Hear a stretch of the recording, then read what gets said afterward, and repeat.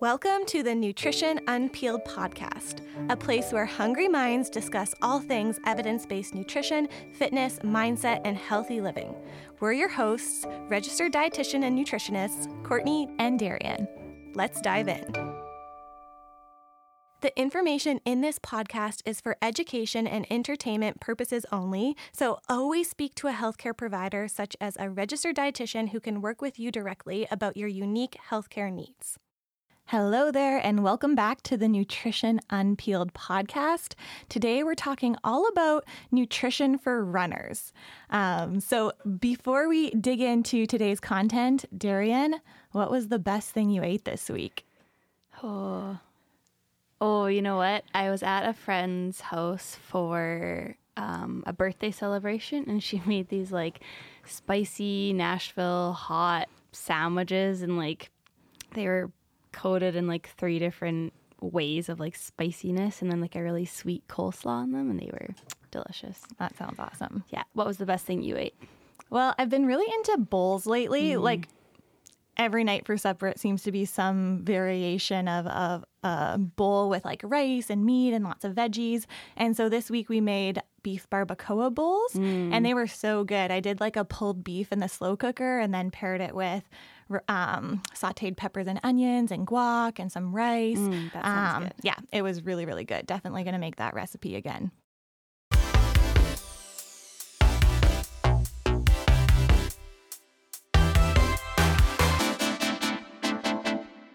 So in this podcast episode and accompanying blog article, if you do check out our website, we'll be discussing key nutrition recommendations for runners. So as we move through this content, we're going to make it applicable for new runners who are just starting out on their journey and need some actionable nutrition tips to fuel their body, but we'll also dig into some more advanced consideration for more experienced or elite runners. So as you're listening to this content, something really important to keep in mind, and this pretty much goes for any nutrition topic, is that it needs to be individualized to you and your body and your goals and your lifestyle. So as we touch on these general recommendations, it's important to keep in mind that you may need to reach out to a registered dietitian to customize these protocols for your body and your goals.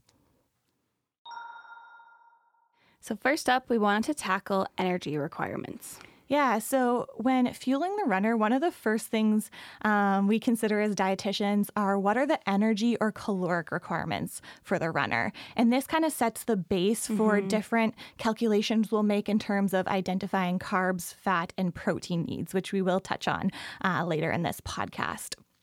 So as dietitians, we'll typically use some different formulas to predict energy requirements and consider lean body mass and fat mass tissue to come up with an estimation of how many calories or how much energy the runner approximately needs. But again, in nutrition, everything is individualized. So when we're working with athletes and runners, we're really, following up week to week in our conversations to make adjustments to our predictions to make sure they're fueled and they're reaching specific goals that they want to reach.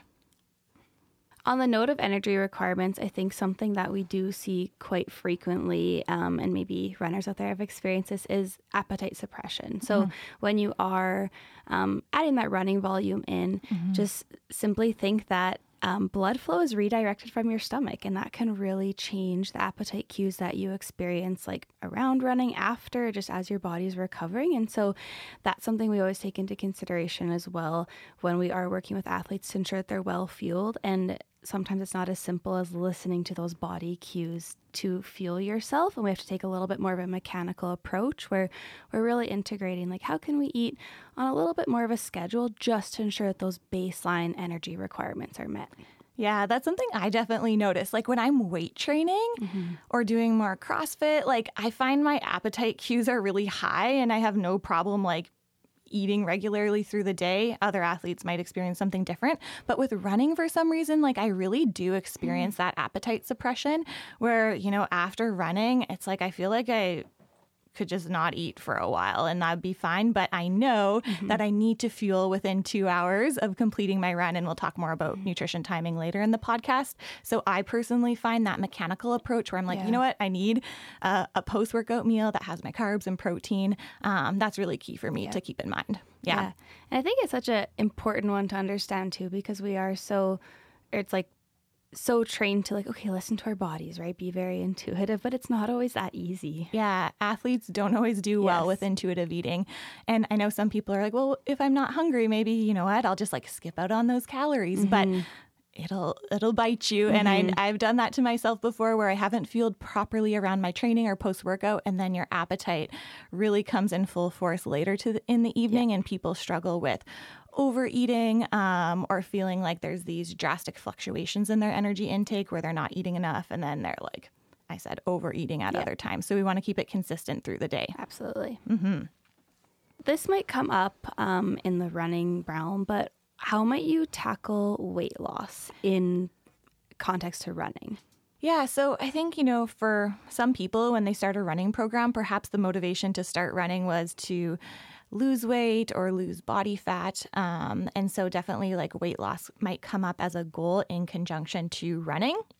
So as dietitians, when we're working with our clients, we're really doing a careful assessment and having a discussion with our clients to determine if that's an appropriate goal for them and then how we'll approach it in a safe way. And usually that means a modest calorie deficit, no more than 15% of their energy needs, and then really following up closely to make adjustments or decide when it's time to exit the calorie deficit if it's no longer appropriate for their body.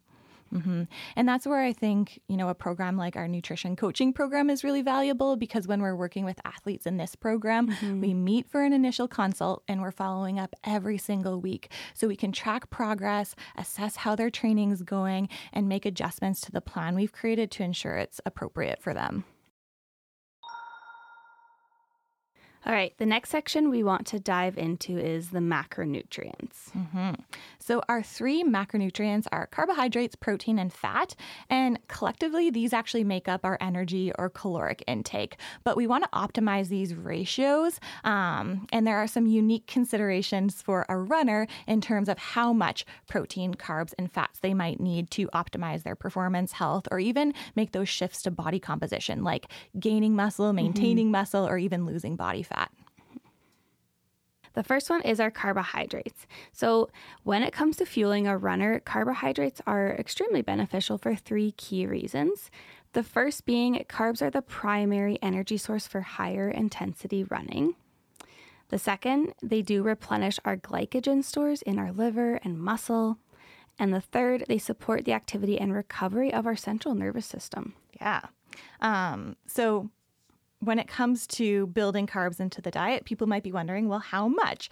So we can get into the nitty gritty sports nutrition research where we're looking at 3 to 5 grams per day per kilo of body weight for, they call it light running. So around an hour per day. And then when we're getting into higher volumes of training, it could go up to 6 to 12 grams per kilo per day of carbohydrates. So I know those numbers might be what are you talking about? But as dietitians, when we're calculating carbohydrate needs as well as protein and fat requirements, we're looking at things in terms of grams per kilogram.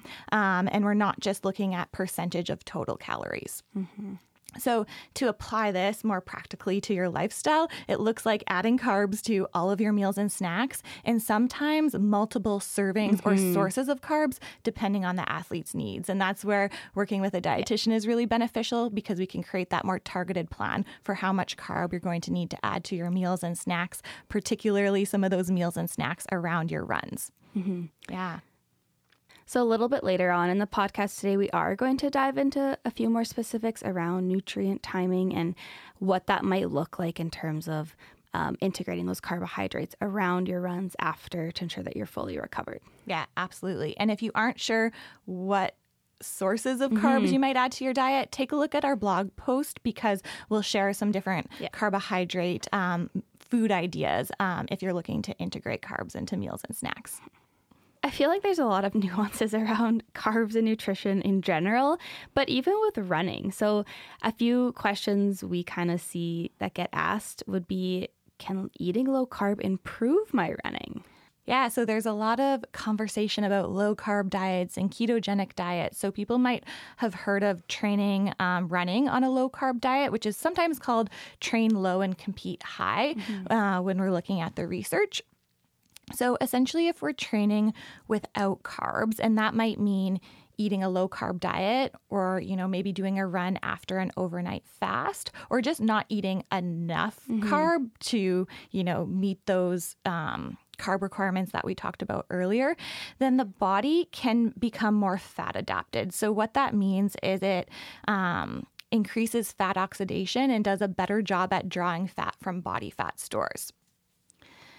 So in terms of whether or not this would improve your running, it might improve your running if you're a runner who's doing low intensity runners, like ultra marathon runners, where you're running at a low intensity and you're not going above 70% of your VO2 max. So it's like very slow running. And it would be beneficial because you're sparing your glycogen and you're tapping into those fat stores that you have as body fat, which there's like a ton of energy, even in a very lean runner, stored as body fat. But as soon as you start getting above 70% of your VO2 max, then your body will be optimized training with carb. That's the fuel it wants to use. So if you're a runner training fast, like you're training 5Ks and 10Ks or pushing a pace on your half marathon, from a performance perspective, you're going to benefit from carbohydrates and training with carb. So when we look at whether or not training with low carb improves performance, it does if you're working in your low gears, but not your high gears. So there can be some application of this approach for runners for improving their running at different intensities, but it does have to be individualized to the runner and their goals. Yeah, absolutely. I think that's a really interesting concept to understand. And I mean, for the most part, I think just focusing on adequate carbohydrate for most runners is beneficial, but then totally those nuances and the individualized approach depending on your running style and goals, you really can get into the nitty gritty. Yeah. And I know it when I think about myself personally as a female runner, female runners are more prone to losing their period and having hormone disruptions when they aren't training with enough energy or carbohydrates. So when I look at this approach, I'm like, you know what? The trade-off might not be worth it for me if it ends up, disrupting my health in other ways. So of course, like different considerations between men and women as well. Totally. Another question we often get would be, should I carb load before my race? Yeah, so we actually wrote an article on the blog if you really want to dive into some more specifics around carb loading before a race. But essentially, if your race is less than 90 minutes, you don't need to carb load. You just need to eat enough carb going into the race to be fueled. So, I mean, for me, like that would be like a 10K. Like I don't need to carb load for a 10K. I just need to make sure I'm fueled going into it. But if we're getting into races longer than 90 minutes, then there can be benefit from carb loading for about 36 to 48 hours before the event. So we're looking at 2 days where we're eating a high carbohydrate intake, up to like 10 to 12 grams per kilo per day of carbs. So very, very high. And that's just optimizing muscle glycogen. So in that race, there's, the maximum amount of glycogen that we can have on board to optimize performance. Yeah. And I think that's an important point that you made too. It's the 36 to 48 hours before, because sometimes it just thinks, it's just the night before I'm going to just hit the carbs hard. It's like, no, it's a couple days leading up, not just that one meal. Yeah. And when we're looking at these higher carbohydrate intakes, again, it comes down to individual tolerance as well. Like I had an athlete where we did a carb load and her body, she just didn't have her carb tolerance high enough to really feel good with those levels of carbohydrate. So she ended up feeling like, you know what? I was a little bit bloated and full feeling going into my race. So next time when we're approaching her race, we're going to do our carb load a little bit differently. So of course, like there's some general recommendations, but we always need to customize it to the athlete. So while we're talking about carbohydrates and fueling for that run, what should we eat before a run? Yeah, and we will talk more about this in the nutrition timing section, but essentially you're going to want to eat carbs before you run. Unless it's like a low intensity recovery run, then maybe, you know what, you aren't eating carbs and you're okay fasting for that and working on improving your ability to oxidize or tap into those body fat stores. But for the most part, if it's a higher intensity run, you want carbs. And later on, we'll dig into what you might consider in terms of how long you have to digest before you run, because runners, typically don't feel great when they're running on a full stomach. That blood will flow to their stomach to digest the meal and not to the muscles to deliver oxygen and nutrition. So we have to be pretty particular with that pre-run meal or snack to make sure that it's giving the energy we need, particularly from carbs, but it's sitting well in the stomach. Yeah. Next up, we're going to talk about protein. So protein is essential for so many bodily processes, and protein requirements are higher for runners as they're the building blocks of muscles, tendons, and other soft tissues. Yeah. So I think everyone's used to hearing about protein, like you need more, and runners don't typically need as much as someone who's doing resistance training, but then oftentimes runners are running and doing resistance training. So that kind of factors into how we'll calculate their protein requirements. But when we're looking at a range of protein, usually on the low end, a runner would want like 1.2 grams per kilo up to like 2 grams per kilo or more. Again, if they're weight training, or maybe they're looking to build muscle, or they're looking to preserve muscle mass if they are in that slight caloric deficit because they have a goal to lose some body fat. So how this gets applied is building protein into meals and snacks. For sure, 3 meals, at least 1 snack. And then we might even be considering some timing of protein with getting it before a run if it's tolerated and it's not disrupting digestion. And then definitely after a run, having a dose of protein. And of course, how much protein you need depends on your body weight. And so timing it throughout the day and around runs is really key for recovery. But most of all, getting enough protein throughout the day is what's going to allow the athlete to recover optimally. And again, if you're feeling unsure of protein sources, you can look at the blog article that accompanies this podcast, and we'll have some different ideas for protein-rich foods that you could look at adding to meals and snacks. So a common question I've been getting or seeing, I think just in the nutrition world in general, is that dairy is causing inflammation. So what would you say if someone said, should I cut dairy from my diet to prevent inflammation while we're talking on that protein area? Yeah. Well, dairy ends up being an awesome source of protein, which is why this question comes up in the protein category. And a lot of people, maybe have heard that dairy foods are pro-inflammatory. And for people who tolerate them, they're actually not inflammatory at all.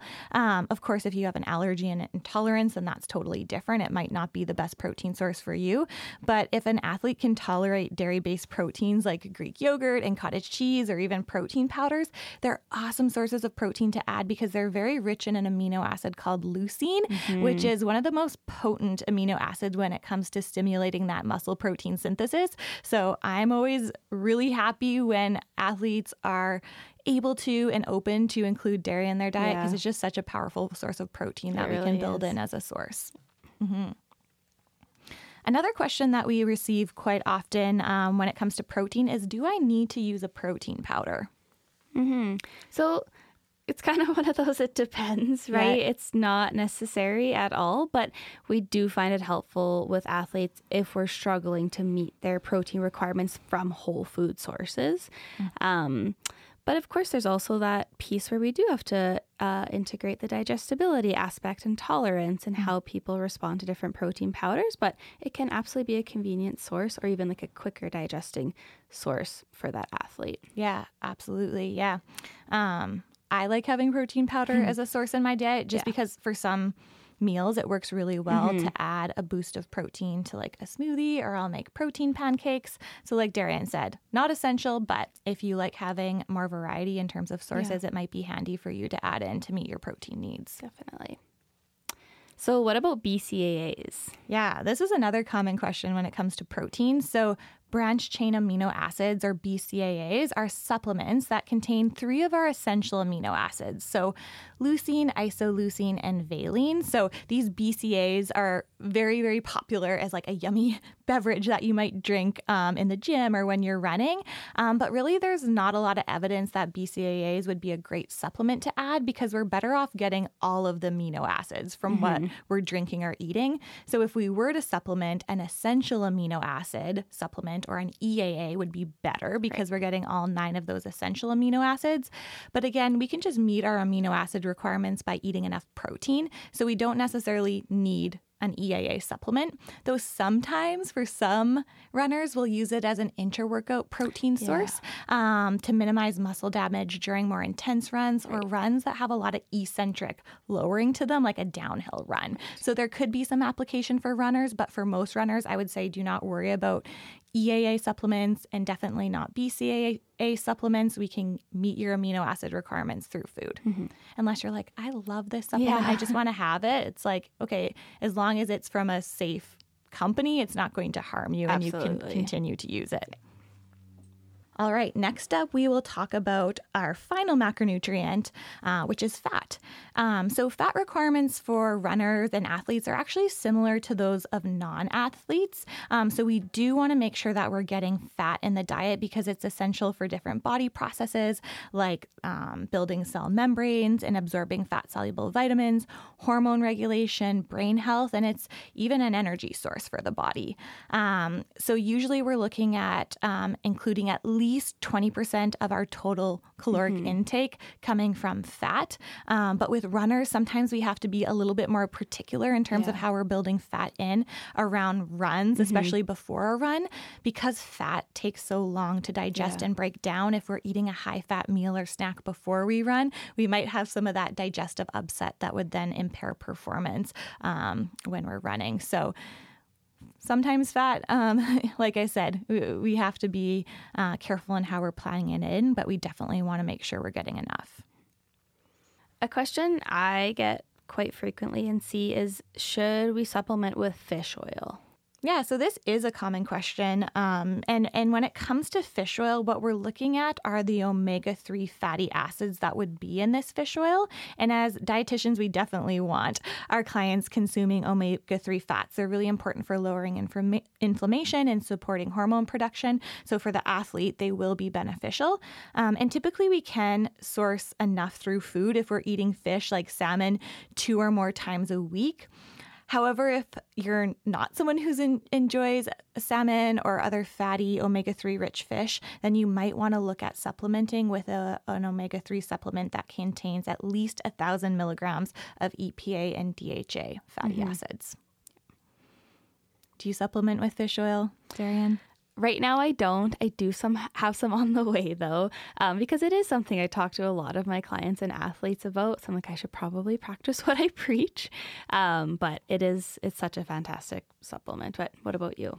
I don't, because I've been like nailing my salmon goals, like just really prioritizing eating salmon a couple times a week, whether it's like canned salmon or, buying the fresh salmon from Costco or keeping some in the freezer so that I can, make it for different meals. So I've been doing good on that goal, but if ever I was to not eat as much fish as I currently am, then I would build it back in as a supplement for sure. So we're going to dive into a section all about hydration now.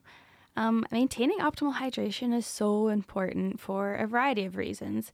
It does, 1, replace fluid lost through sweating, but it also ensures the delivery of oxygen and nutrients for energy production. This is one I emphasize a lot with clients and athletes because we kind of forget that it's really aiding in delivery of those nutrients in our body, and without adequate fluids and hydration, that's where the dehydration and consequences can happen. Including fatigue, right? You're just not producing energy.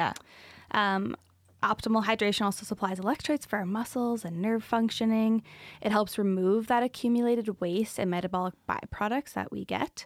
But also, really important, it supports our digestive processes and regular bowel movements. Yeah, so all good things. And when we're talking about fluid for runners, we think about it as like their fluid requirements throughout the day, but then also their fluid requirements around a run. So there's kind of 2 separate considerations that we're digging into. And so when we're looking at recommendations for how much water to drink each day, there's some more generic recommendations where they'll say, about 2.2 liters for women and 3 liters for men. But really, that's going to vary based on a number of factors. So environmental conditions, like how hot or humid it is, your personal sweat rate, your body composition. So just to say like men need this and women need this, I think is a little bit too general. But there's no specific recommendations for exactly how to calculate fluid requirements. It's more taking into account these environmental factors or, like I said, body composition alongside symptoms that might tell us you're not getting enough fluid and we need to bump up how much you're drinking. So what might be some symptoms you could look for if you were dehydrated? Yeah, so it could look like a headache, fatigue, muscle cramps, really dark yellow pee, which, just a side note, if you take B vitamins, you will have dark yellow pee. So then this cue is like hard to differentiate. You might have dry mouth and eyes. You might have disruption in bowel movements. Like Darian said before, it could be that you experience constipation. Your heart rate might be abnormally high, or your breathing rate. And if you are running, you might have an increased perception of effort. Like your body's just working harder because it's not hydrated.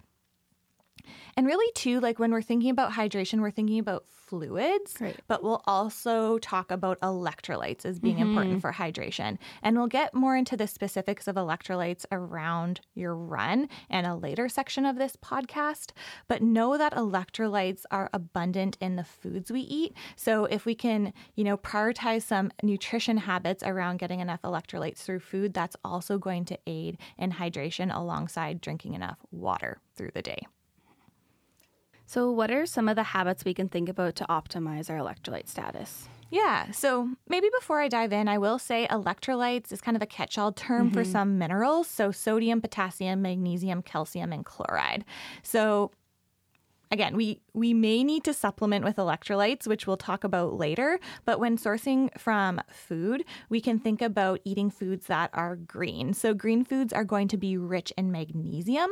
So looking at leafy greens, broccoli, cucumber, avocado, pumpkin seeds, whatever you like. If you're going green, you're getting more magnesium, and that's a really good thing. And typically, if runners aren't getting enough magnesium, they're going to experience muscle cramps, either during a run or maybe I always notice it through the night. Like I'll wake up in the middle of the night with a Charlie horse in my foot or calf. And so I know I need to up my magnesium either through food or potentially a supplement.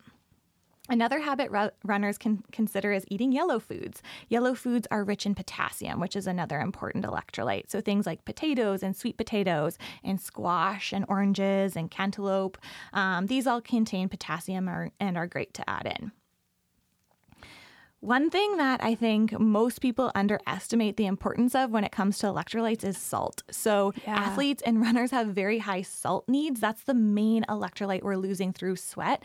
So athletes and runners need to add salt throughout the day, especially around runs when they're sweating more and training hard. And so adding salt can look like just simply salting your food with some good old table salt. It might be adding salty condiments like mustard and hot sauce and pickles.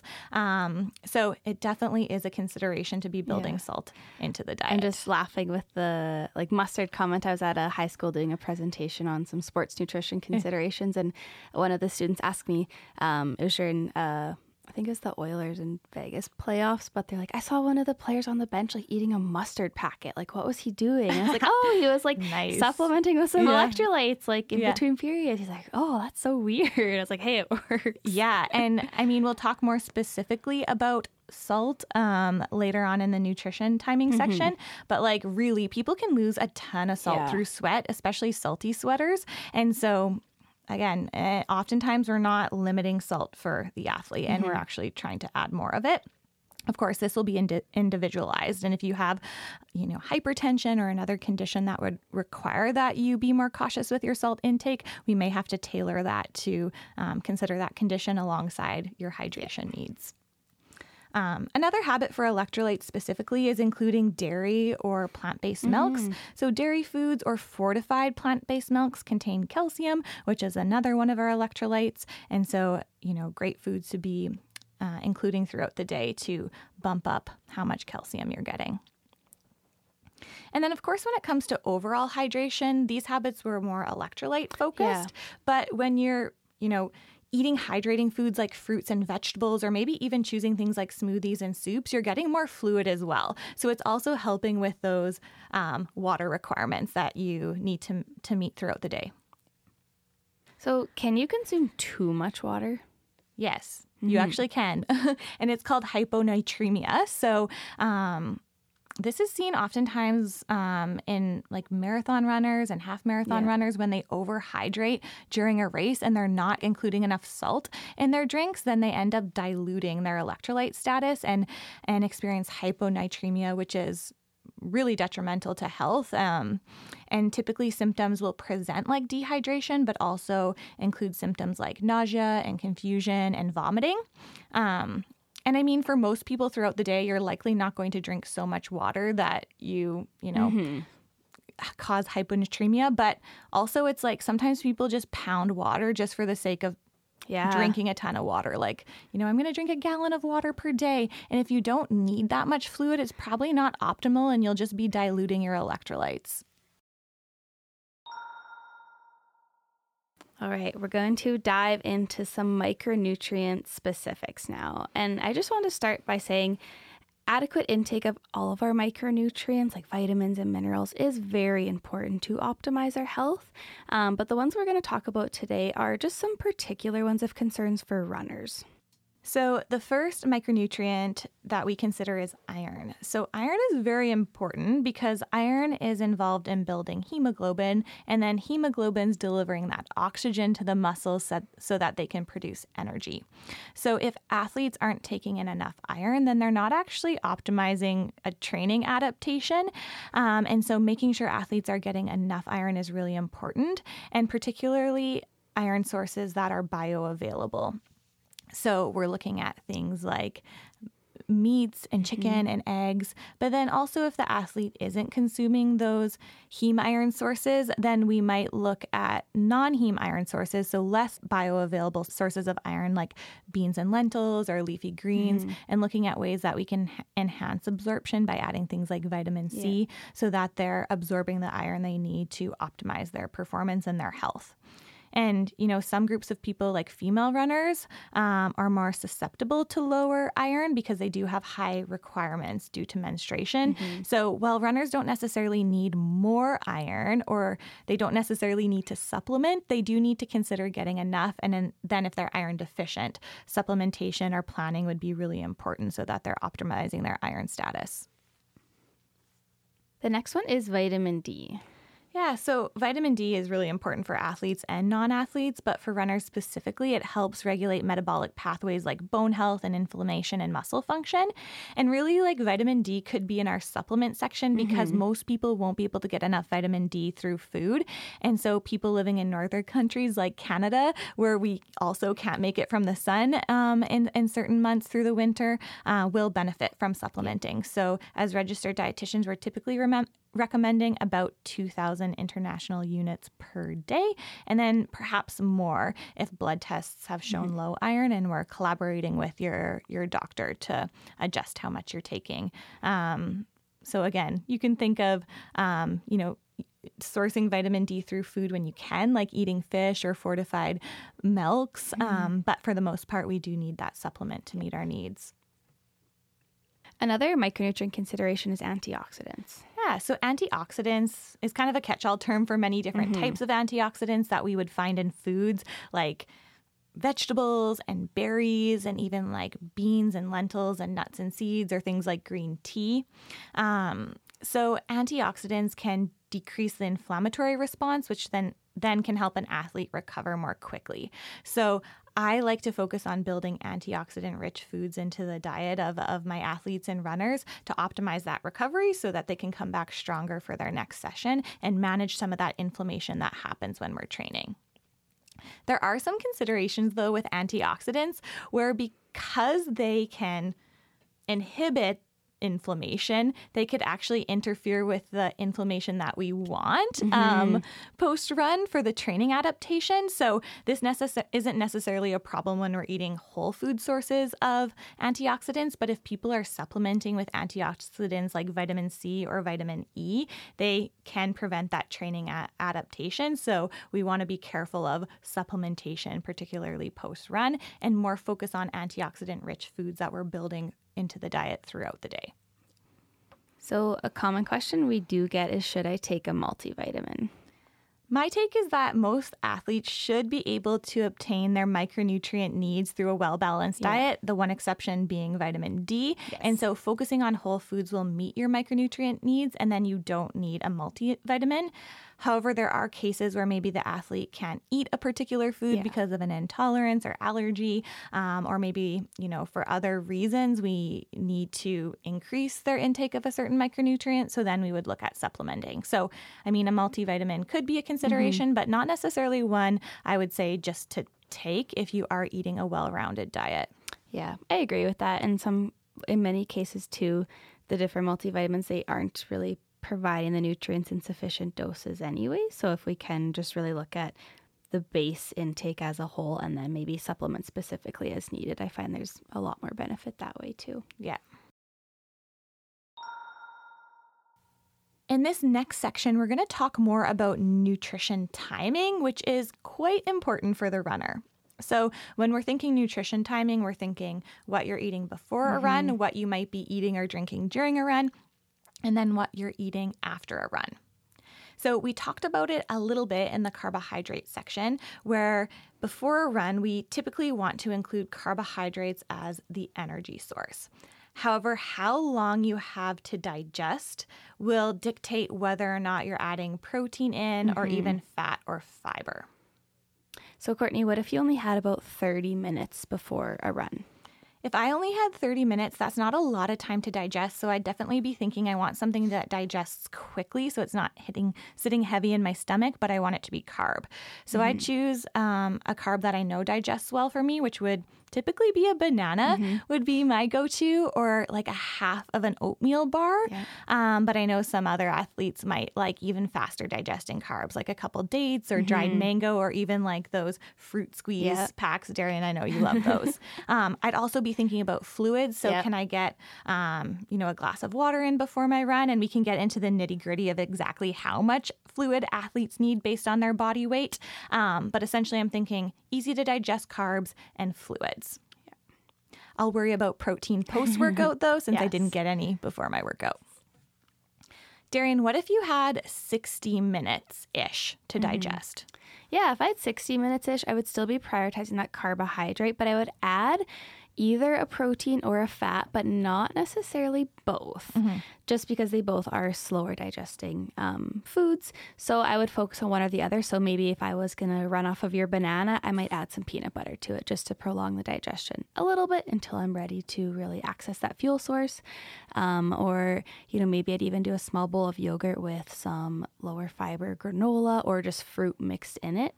But again, just prioritizing that carb and then adding one or the other element to it, protein or fat. Yeah. And what I'd add here is that if Darian chose to add the fat, then having protein post-workout is even more important for her, because she's not going into the session with protein in her system. Though I'm always like, eat protein post-workout no matter what, even if you had it before. Absolutely.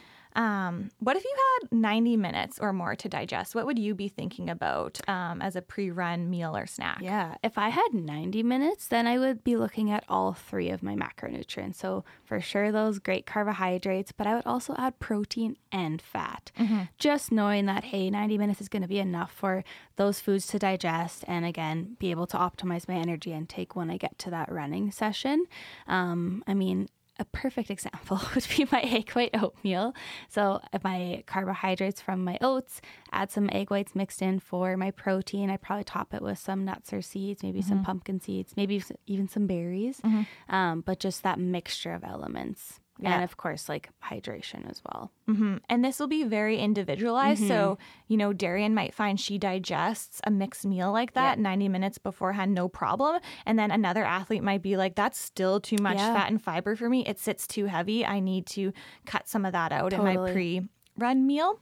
And so, especially for race day too, when people are like a little extra anxious or anxious or excited about the run, we might have to be even more careful or particular with how we're building the meal. And this is where we need to practice for the athlete and figure out what is the optimal strategy for you. So you know what works for your body. And then when you go to do your race, it's like, yep, I know. I got this. That's a big one. Train your gut, right? Yeah. So Darian, would you ever run fasted? Yeah, that's a great question. I would say I'm just slowly getting into a little bit more running, but what I would really consider is what would be the intensity of the output or my goal for that running session. So kind of earlier when we talked about that kind of slower intensity state or the high intensity state, what that might look like. If I was just going for, maybe a slower long run or just a nice leisurely jog, I would be totally fine running fasted. But if I did know maybe I was even like integrating some intervals or sprints or just knew I had some higher output, I personally would know that I would need that carbohydrate to keep me pushing through. Yeah, absolutely. Yeah. And I would say something similar. So Courtney, what about intra or during a run? What might that fuel or considerations look like? Yeah, so whether and how much carb, fluid, or electrolytes you would eat or drink during a run definitely depends on the duration and the intensity of the run. So if your run is 60 minutes or less, you don't need to eat or drink anything. You should be well fueled from what you've eaten the day before to have those muscle glycogen stores topped up. And then, what you ate before your run is going to fuel you throughout, and then you'll refuel after. So you don't need to eat or drink anything. Just as like a sidebar, when we're getting into like elite nutrition for runners, some runners will do these carbohydrate mouth rinses for like 45-minute to 75-minute run, where that carbohydrate in the mouth literally just stimulates the brain, essentially to be excited and like, okay, let's keep going and let's keep up this pace. So I actually have tried that before, and I find it helps. But for the most part, you don't need to be eating or drinking during a run that's 60 minutes or less. For greater than 90 minutes, though, that's when we're thinking, okay, we need carbohydrate, we need fluids, and we need electrolytes. So typically for carbohydrates, we're looking at fueling with between 30 and 60 grams of carb per hour for runs less than 2.5 hours, or those lower intensity runs. And then when we're getting into higher intensity, longer runs, so runs longer than 2.5 hours, whether it's like training or a race, we're looking at 60 to 90 grams of carbs per hour, depending on how your gut tolerates carbohydrates while you're running. Next up, we're considering fluids during the run. So we need about 400 to 800 mils of fluid per hour. And this will depend on the athlete's sweat rate as well. So sometimes as dietitians, we'll get into calculating what the athlete's sweat rate is by considering their weight before and after training to figure out how much fluid they're losing. But of course, like fluid needs will depend on environment. So if it's really hot and humid and windy, you'll need more fluid compared to when it's cooler. So around 400 to 800 mils per hour. And a lot of people will have their fluid mixed up with their carbs, like a liquid carb, and then add their electrolytes. So that's the third consideration for during a run. We need electrolytes. And the main electrolyte we care about is that sodium. We need typically like at least 300 milligrams per hour up to like 1,000 milligrams per hour for athletes who are salty sweaters. Or maybe it's like an environment where their sweat rate's a lot higher. So we'd be looking at adding electrolytes to their fluids so that we get carbs, fluids, and electrolytes as our intra-workout fueling strategy for runs greater than 90 minutes. All right, so we've talked about pre and intra-run. What about post-run? Yeah, so we definitely want to eat within 2 hours of completing our run. So that gives us a little bit of a window for those runners who maybe don't have an appetite first thing after completing their run. But 2 hours post-workout, you want to have eaten something and you want to have included protein in that meal. And we can calculate exactly how much protein you need based on your body weight and your total protein requirements. But just think, can I get a protein food in this post-workout meal? Ideally, depending on body weight, it'll be around 20 to 40 grams of protein, maybe even more. Next, we would be adding carbs to that post-workout meal. So that's going to help increase our glycogen so that we are optimizing our recovery. We can totally get into specifics and help clients calculate the optimal carbohydrate ratio for their specific needs, but we're kind of usually looking at about a 3-to-1 carb to protein ratio to optimize that recovery and fueling aspect. And again, the carbohydrate becomes quite important if we are looking at back-to-back sessions or subsequent training for athletes, and we can kind of really experiment and play around with different carbohydrate sources based on their digestibility as well. Yeah. I also like to think about including antioxidants in my post-run or post-workout meal. So just adding in some veggies or some berries to get some of those antioxidants that will help manage the inflammation that happens when we're training and running. So you'll often see my post-workout plate include some type of vegetable or berry in it.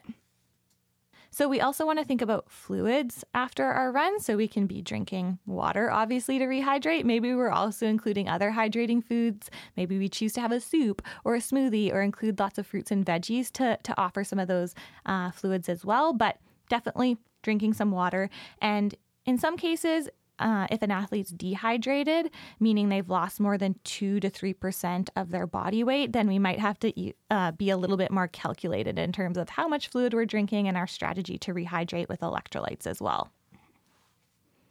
I would also think salt in my post-run meal, so adding some source of sodium to help with my hydration. So not just getting the fluid, but getting the electrolyte or the sodium that will help me hold on to that fluid I'm consuming and rehydrate. In our final section, we are going to dive into our supplements. Yeah. So specific supplements that might be supportive for a runner include electrolytes. So an electrolyte supplement is definitely going to be needed for runners running longer than 90 minutes who need that inter-run electrolyte source, or runners who struggle with hydration or dehydration symptoms like cramping, who might need to add some extra electrolyte supplementation outside of what they're getting from food. And so as dietitians, we're often recommending different products. We really like the Noon tablets. Those are great.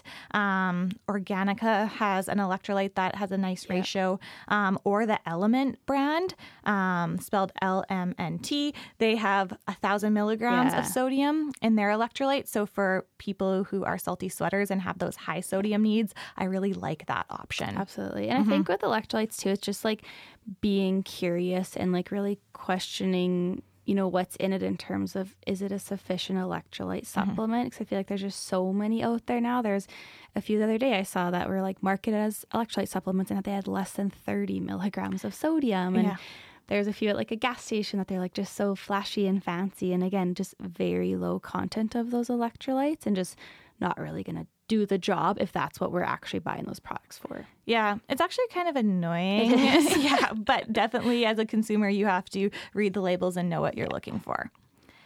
Next up, an athlete might need a carb supplement. So like we said, for runs lasting longer than 90 minutes, we need to be fueling with carbohydrates. So an athlete might choose a liquid form of carb that they're mixing into their water, or maybe they're choosing gels or blocks or those different options, or perhaps they're just using food sources if they want to. But definitely those carb sources that are well tolerated and easy to digest and consume during a run would be a consideration. Next would be caffeine. So caffeine is a performance enhancing, supplement we could call it here, that can be beneficial for runners to stimulate the central nervous system before and during your run.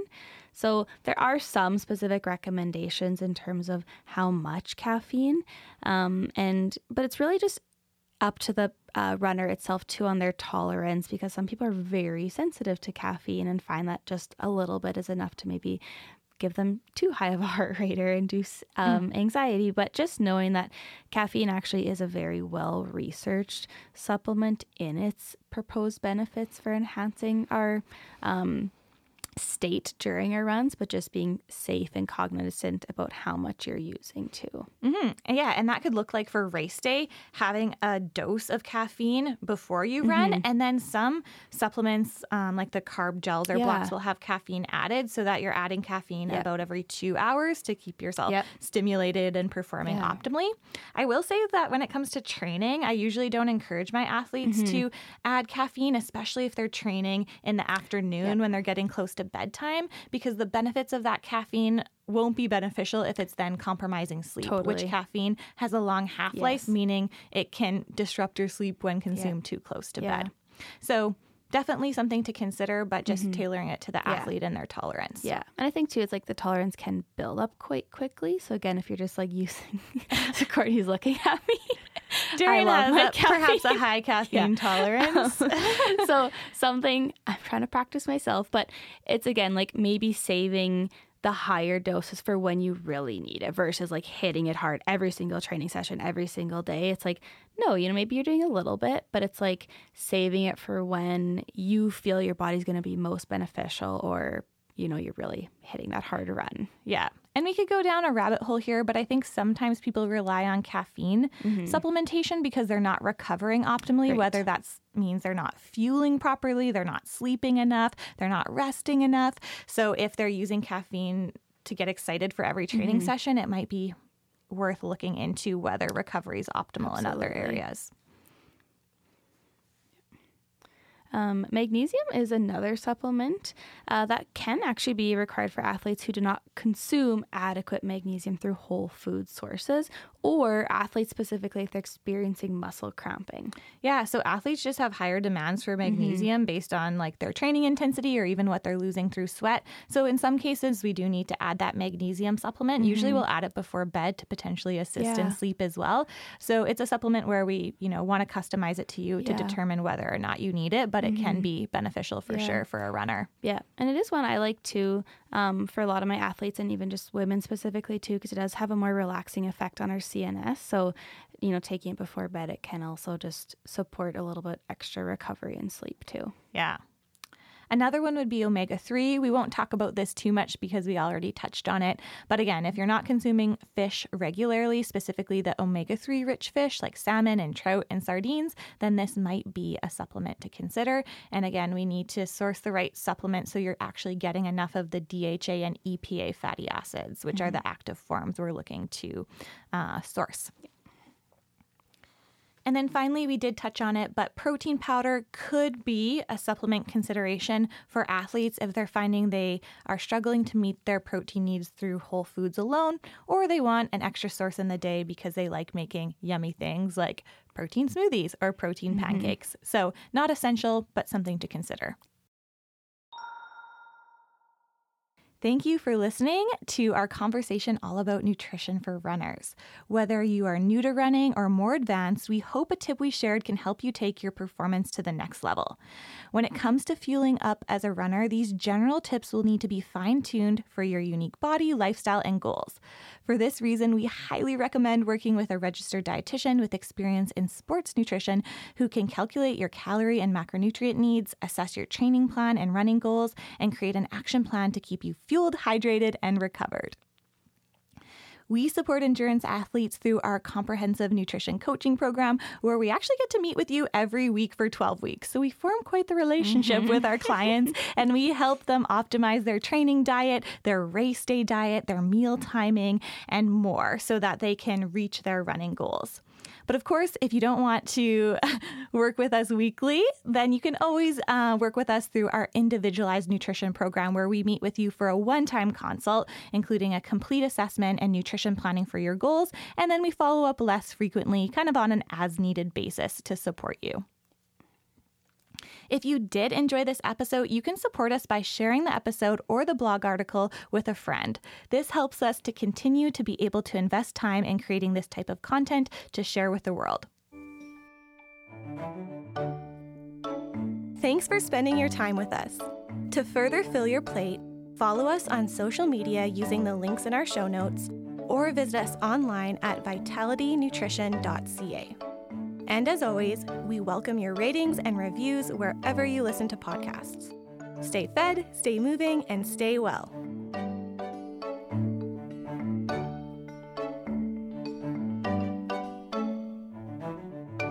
Produced at Sound Lounge by T-Bone.